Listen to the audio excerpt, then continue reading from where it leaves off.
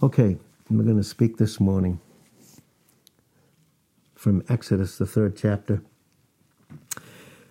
Exodus chapter 3, verse 1, it says this, Now Moses kept the flock of Jethro, his father-in-law, the priest of Midian, and he led the flock to the backside of the desert and came to the mountain of God, even to Horeb. And the angel of the Lord appeared unto him in a flame of fire out of the midst of a bush, and he looked, and behold, the bush burned with fire, and the bush was not consumed. Of course, in the type, this is a picture of Israel. They've been in bondage and in slavery and going through a tough time for 400 years, but they weren't consumed. As a matter of fact, they multiplied. They multiplied in number. And Moses said, I will now turn aside and see this great sight, why the bush is not burnt. And when the Lord saw that he turned aside, did you see that?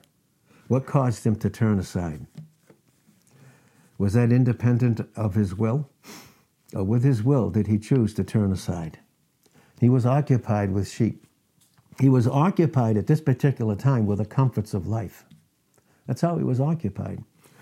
But from the comforts of his life, when he saw the bush burning and saw that it wasn't consumed, he turned aside to look at it. That's what God calls us to do when we come to hear the word. He calls us aside, and he has to, because if he doesn't, we would comfort ourselves with details of life and stay there and never turn aside. So he turns aside, and it says this, and when the Lord saw that he turned aside to see, and guess what happened? When he turned aside to see, God called him out of the midst of the bush. When someone's will is not submitted to him, when they don't turn aside to the word, to hear the word, to hear who they are in Christ, what is it? Then what does God call them? Do they hear the voice? In John 10:3, 14 and 27, do they hear the voice of the shepherd? And the answer is no. But it doesn't do away with his call any more than it does away with his love.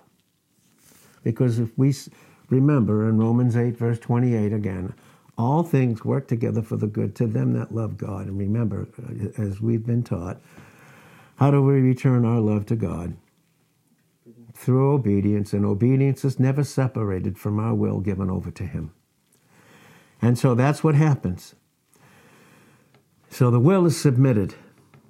And then they begin to hear, and he, as Moses did, calling out of the midst of the bush. And he said, Moses, Moses. How many times does God call? This is emphatic. He's saying his name, and he has to say it twice because he's trying to get, even with him pulled aside, there could still be a distraction, and he calls his name again. Moses, Moses. And then what? He said, Here am I. I'm here. And he said this, Draw not near here, but put off your shoes from off your feet, for the place wherein you stand is holy ground. Is that the place when we gather together to hear the word of God? Is it any less holy? Is it any less that we should reverence his presence when we come together? Well, that's what it says. Draw near and put off your shoes. Put off your shoes. Put off your earthly life. Put off your comfortable life. Put off all those distractions. And turn aside and see who I am and reverence me. Is there any other place to rest but in his love? And is it anything but the enemy would use in everything? 1,000 different excuses. 1,000 different excuses. Thousands of them. Not to draw near. And still declare, I love him. He said, draw not here, put off your shoes, off your feet. What you made, what you used to protect your feet, put it off. For the place wherein you stand is holy ground. Moreover, he said, I am the Lord God of your father, the God of Abraham, Isaac, and Jacob. And Moses hid his face, for he was afraid to look upon God. That's another reason why a lot of people, unfortunately Christians, they don't come to hear the word of God. Because why? They are afraid. Why? Because love hasn't reached them in an area of their life because they haven't submitted their will over in obedience. Therefore, they don't have rest. And when you don't have rest, can you receive? Can I receive? And so we see this here. He was afraid to look upon God. And the Lord said, I have surely seen the affliction of my people. Did you hear that? Do you know anyone that's going through a tough time? Do you know anyone that's hurting? Do you know that God's plan is perfect about that? Otherwise, it wouldn't even be happening. Did you know that? Remember the dot and the circle. So easy to forget. I have surely seen the affliction of my people which are in Egypt. Listen to what it says. And have heard their cry by reason of their taskmasters. A taskmaster for a believer can be worry. It can be fear. It can be my worry and my fear about myself based upon my emotions which don't think properly. When I don't think properly with the Word of God, my emotions become that directs me. Could it be fear about loved ones?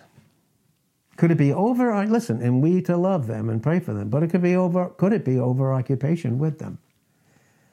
If it takes me away from my fellowship and my trusting prayer in Him, then is it of Him? We should love and we should pray, but are we over-occupied emotionally? Have we taken the emotions of those that we love upon ourselves? No. What we do, the best thing we can do is pray. Because what that's going to do, it's not only going to protect them, it's going to protect me, listen, from a false burden and a false need and taking false leadership. Taking false leadership and giving false counsel based upon emotions. And emotions cannot interpret the Word of God properly. It cannot do that. So God protects us. Prayer is dependence. It keeps me away from what I should not be involved in. And because if it does, then if God is trying to do something with an affliction in His loved ones, can I get in the way? Should we pray? Yes. Pray for them, minister love to them. But if we become so occupied that it just takes over our whole thought life and our emotions reveal the thoughts are not right, where does that leave us? And truthfully, where does it leave them? Remember, all things are for our sakes. How do we rationalize that word all? All things are for our sakes. Do you wonder why certain leaders go through some of the things that they go through? I'm going to tell you, because it's their preparation for intimacy with Christ. And you cannot lead apart from that. There's no leading apart from intimacy. And that's why we need to be alone. Even in the sickbed. Boy, I'll tell you, I've spent some time there. And basically, what can you do on a sickbed? You can't do anything. Do you think God is teaching by that?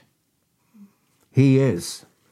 And do you think, if we think properly, that He's teaching us by that? By what we see?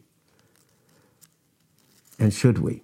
Psalm 112, verse 7, He will not be afraid of evil tidings. Did you hear that? Are we supposed to be afraid of evil? Listen, if we're the dot and God's the circle, and He allows evil to touch us, is it against us or for us?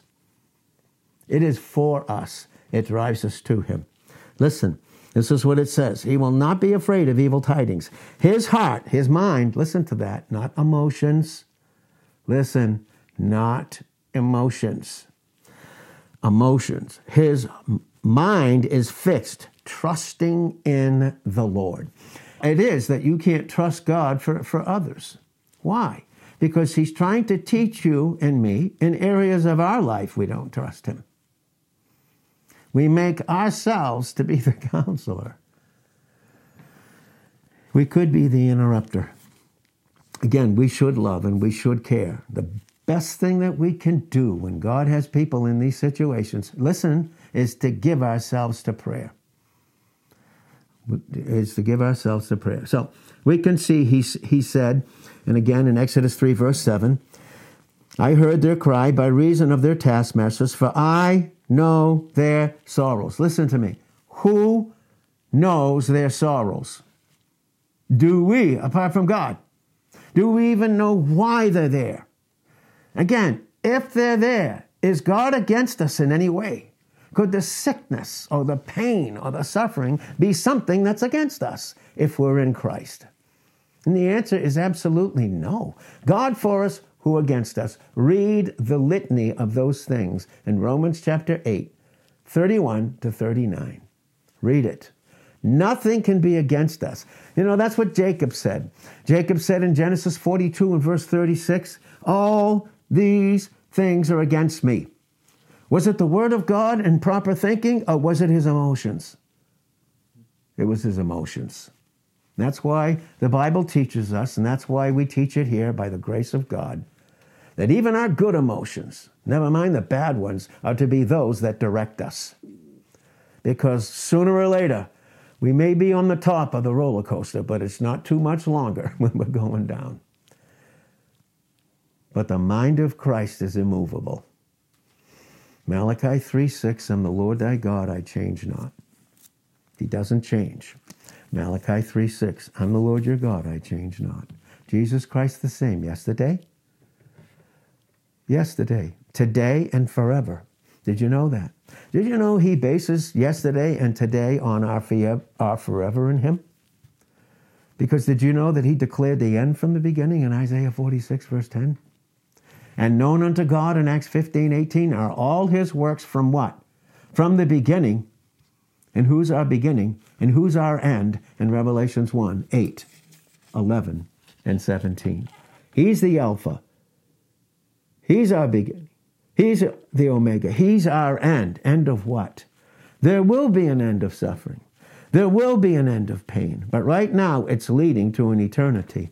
And we must, as Christ did, pass through suffering on our way to glory. And there are some tremendous rewards based upon that. Now, fact of the matter is, from the moment that you and I received Christ, and it's like our eyes opened up, from that moment, from that particular hour, all our works, and all our works were what we received from him who was doing the working, correct?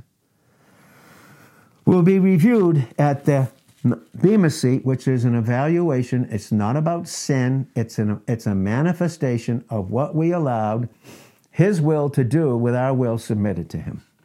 All the rest will be burnt up. But there will be the suffering of loss. There will be the gain of reward. There will be. Now, we are in a school. You and I are in God's school. Everyone that we know that's a Christian, everyone that we know that's a Christian, whether it be our dad, our mom, our uncles, I don't care, it doesn't matter. Does not matter. Our loved ones, sisters, brothers, aunts, uncles, does not matter. Natural family, spiritual family, every single thing about them is they are in God's school, and that school is affliction. It's the only way we learn.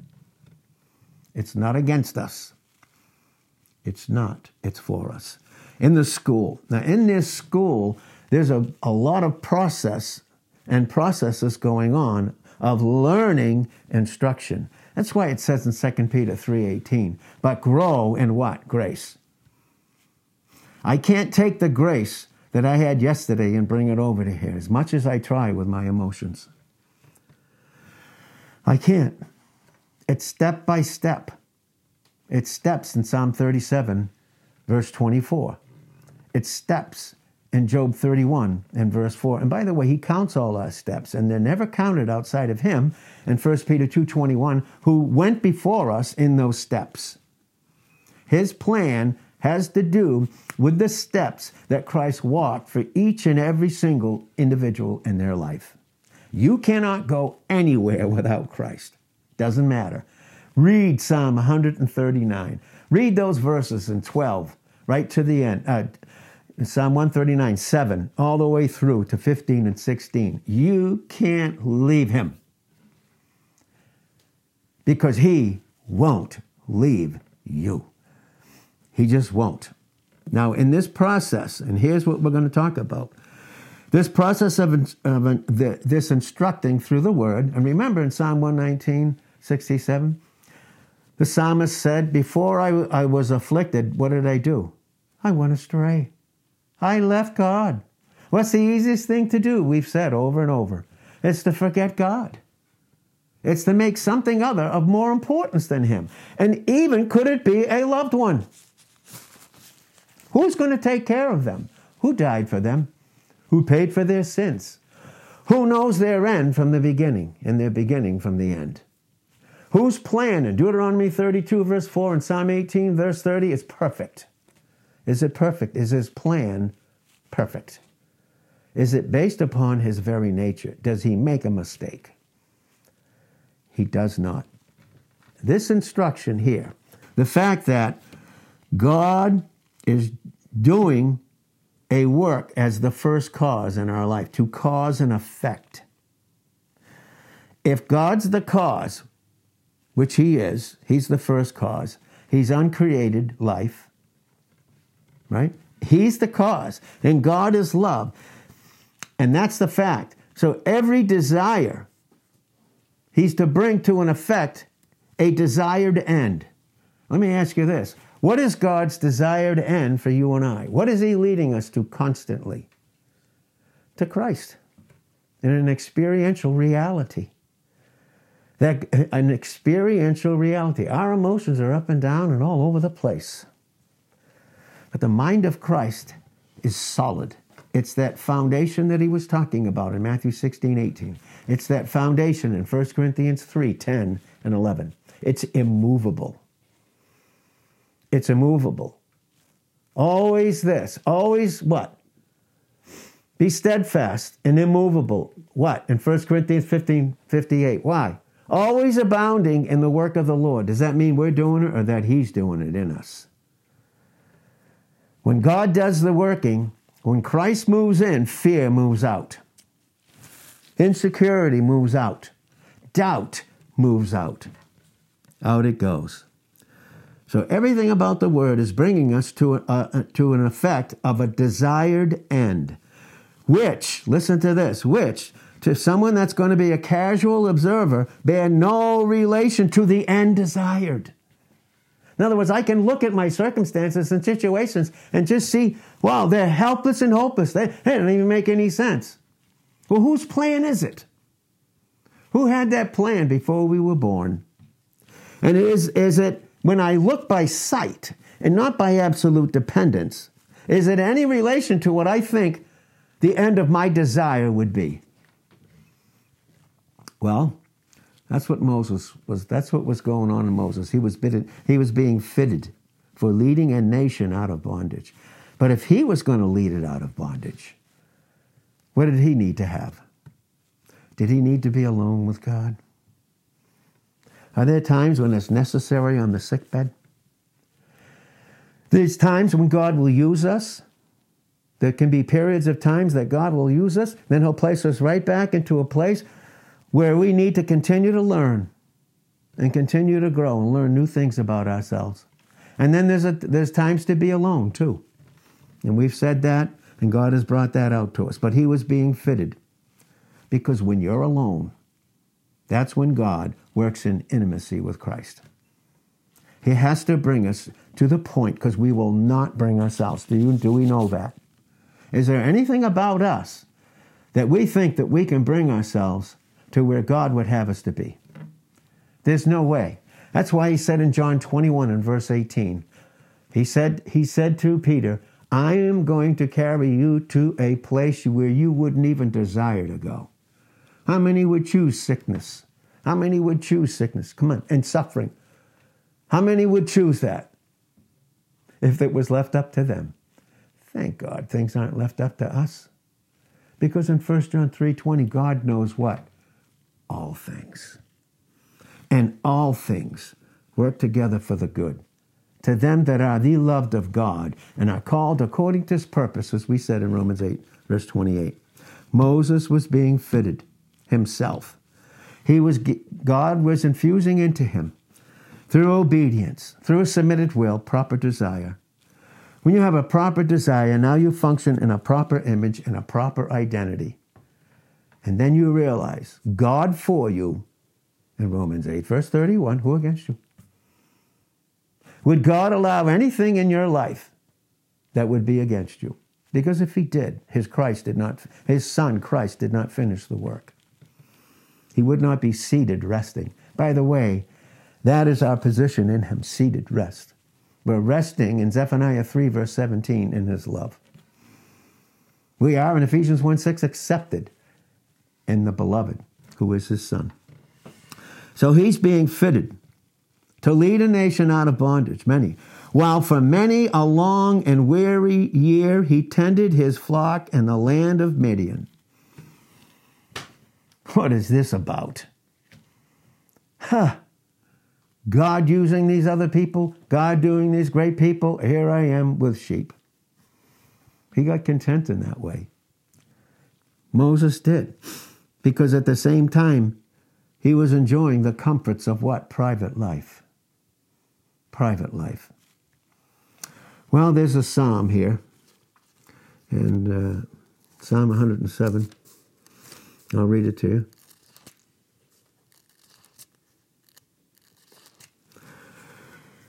Psalm 107, verse 17 says, "Fools, because of their transgression and because of their iniquities, are afflicted." Now, does that mean that God considers me a moron in Christ? No. What is a fool? One who stops receiving their only source, Christ, and begins to function in themselves as their own source. You'll see that in Proverbs 18, verse 2.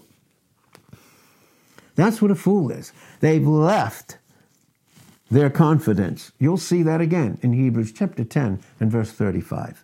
And all these scriptures are a beautiful mosaic and this is where we get the preaching of the word and God's thoughts with the correlation of these scriptures. This is where we get it. Fools, because of their transgression. What's a transgression? I knew better, I did it anyway. Remember we said in James 4:17, to him that knows to do good, does it not, to him it is what? And what is sin in Psalm 51, verse 4? It's evil. Sin is evil. You get used to it. The enemy wants us to get used to that. What is worry? What is doubt? That's sin? Is it evil to doubt God after having done everything? I don't know. We said this again in Texas, I'll say it again here. All those that chose to be born, raise your hand. You think that had something to do with God's will? Okay. All those that chose their parents, raise your hand. All those that chose to look a certain way, raise your hand. I don't know. Was that part of God's plan before any of us were born? And it is. So he was, Moses, in the comforts of his private life, tending sheep. But you know what? Who could hardly see how that common work would fit him for the great spiritual, moral eminence of leading and guiding over 2.4 million wandering Jews in the wilderness? And you know, without a proper Christ, without a proper leader, all we do is wander in this world system. It's all we do. Because he hasn't left it up to us. And by the way, any more than we did not choose to be born, any more that we did not choose our parents, any more that we did not choose to look a certain way, it is not up to us to choose who our leaders and our pastors and teachers will be. It's God's choice. He doesn't make mistakes. They may make mistakes in their growth. That's why it's so important. Excuse me. And why Paul said in 2 Corinthians 4:5, we preach not ourselves, but Christ.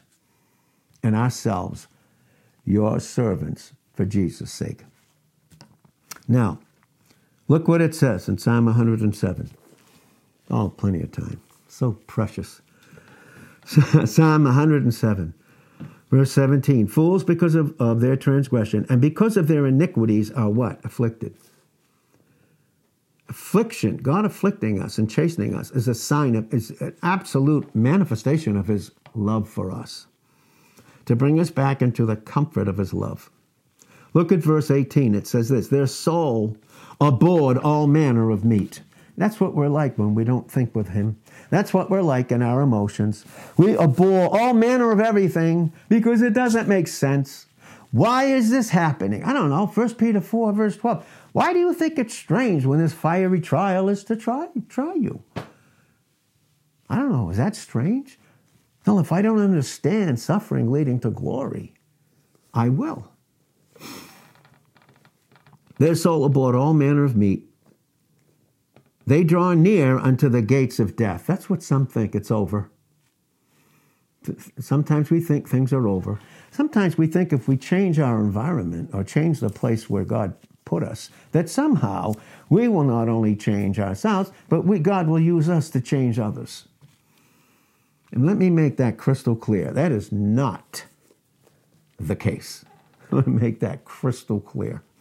It is not the case at all. As a matter of fact, if you go back, and I would like folks to remember, and as I would remember, to think, and was there blessing in our past where we were located at one time? Of course there was. But do you remember some of the other things?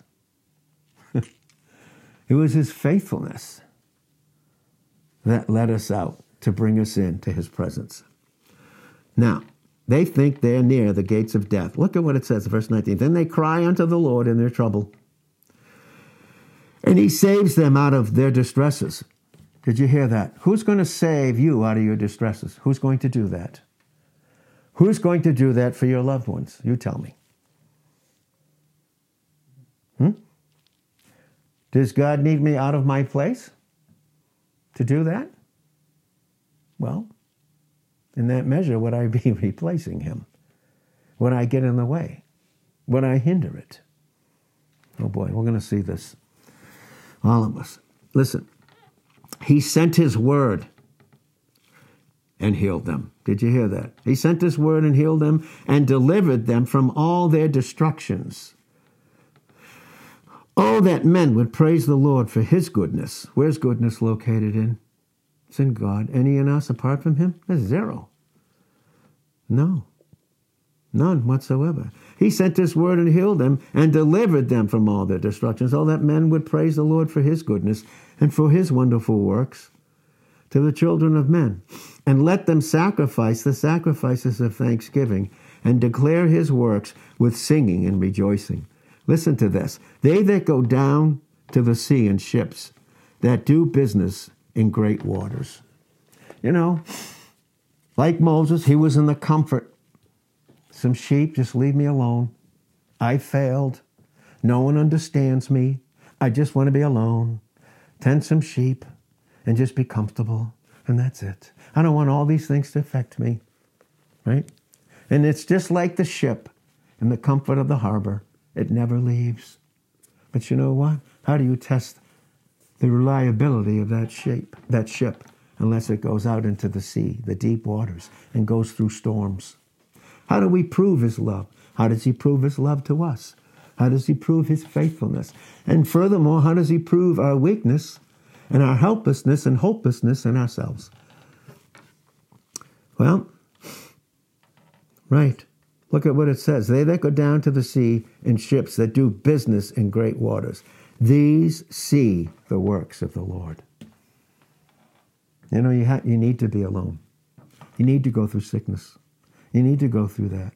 Because in those places, in the closet when no one else is there, that's where you're going to see personally the works of the Lord for you personally.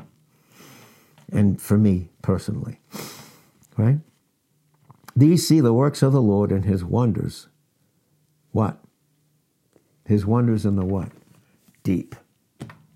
Psalm 42:7. The deep calls unto the deep. At the noise of your waterspouts, all your waves and your billows have gone over me, have surrounded me. So Moses here, as we wrap this up, he was being taught through intimacy with God. And just like we're being taught through intimacy with Christ, proper desire and proper image, in those alone times. And in that learning, in that instruction, when he was alone on the backside of the desert, Was he often chafed by different things? Do you get chafed by certain things? Do you get chafed by each other? By circumstances and situations? Well, do you get worried? Do you ever worry about certain things? Listen, do you ever worry about yourself? Do you ever worry about your loved ones? Well, whose hand are they in? In John 10, 28 and 29. Whose hand are you in? What better place to be? How about 1 Peter 5, 6? Humble yourself under the mighty hand of God, that he may exalt you. What? Above not only your troubles, but making someone else's troubles and pain yours. Pray for them? Yes. Love them? Absolutely. Absolutely. But were they at their wits' end? What does God need to do for us to go forward, to continue to go forward? He has to bring us to what? To our wits' end. Can't figure it out, can't do it, doesn't make any sense. So then my options are what? Quit? Or what? Go forward. That's what he told Moses. Stand still. Sometimes we want to get involved in other people's lives.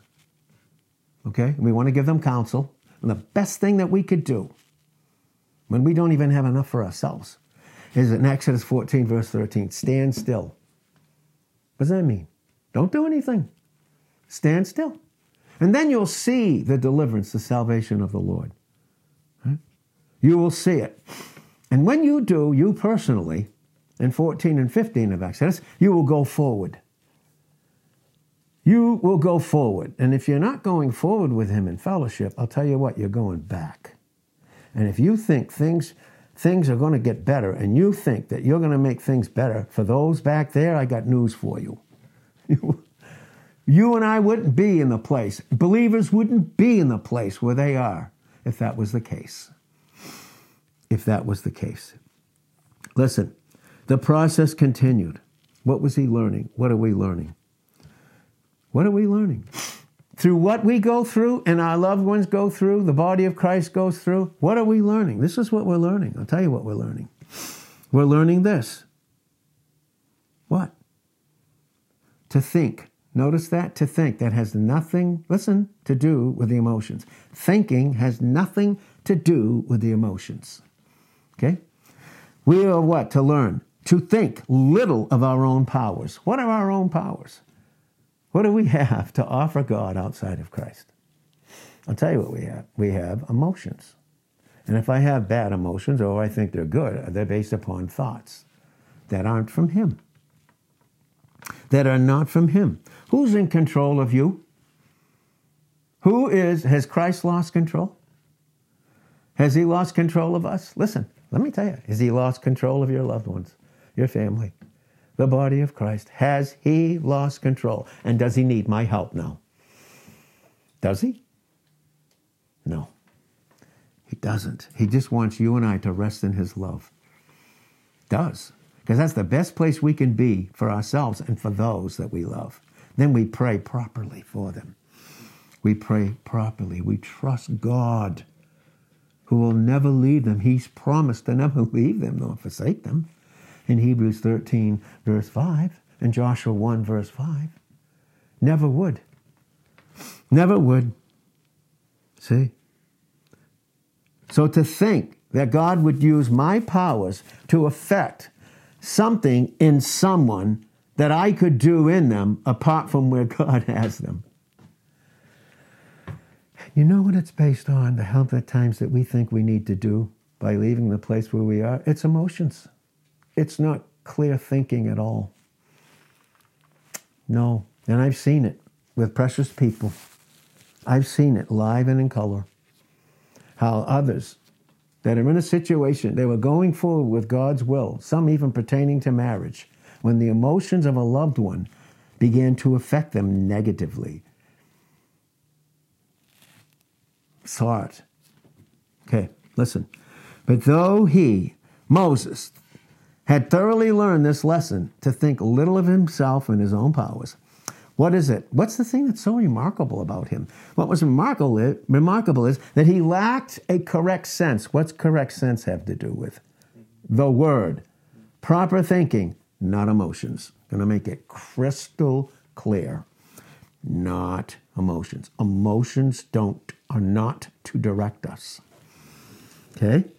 I don't care, even good ones don't direct us. They are not the source of our counsel. The Word of God is.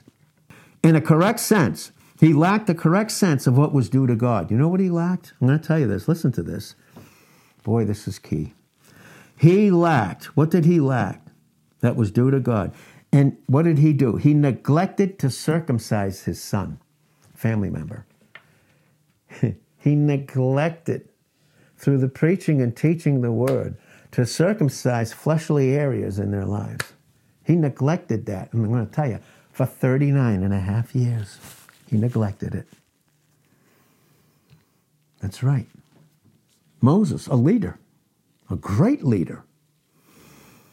What? For 40 years in the wilderness, with all the things that he went through personally, connected there, all those things that taught him to distrust himself, yet it had not taught him what was due to God. Listen to this one, in his children. I don't know, what are our schedules? What do we have our children involved in? How much time in our schedule does it take? What is God doing? What are they missing? All because they are not circumcised. We talked about it in Texas too, by the way. If you have a proper team, okay, and it functions properly in a proper order, it starts with the coach. That's who it starts with. This is what it's saying in all of us. It starts with leaders, husbands. Husbands. Single people, submitting to Christ. And when you don't, what happens?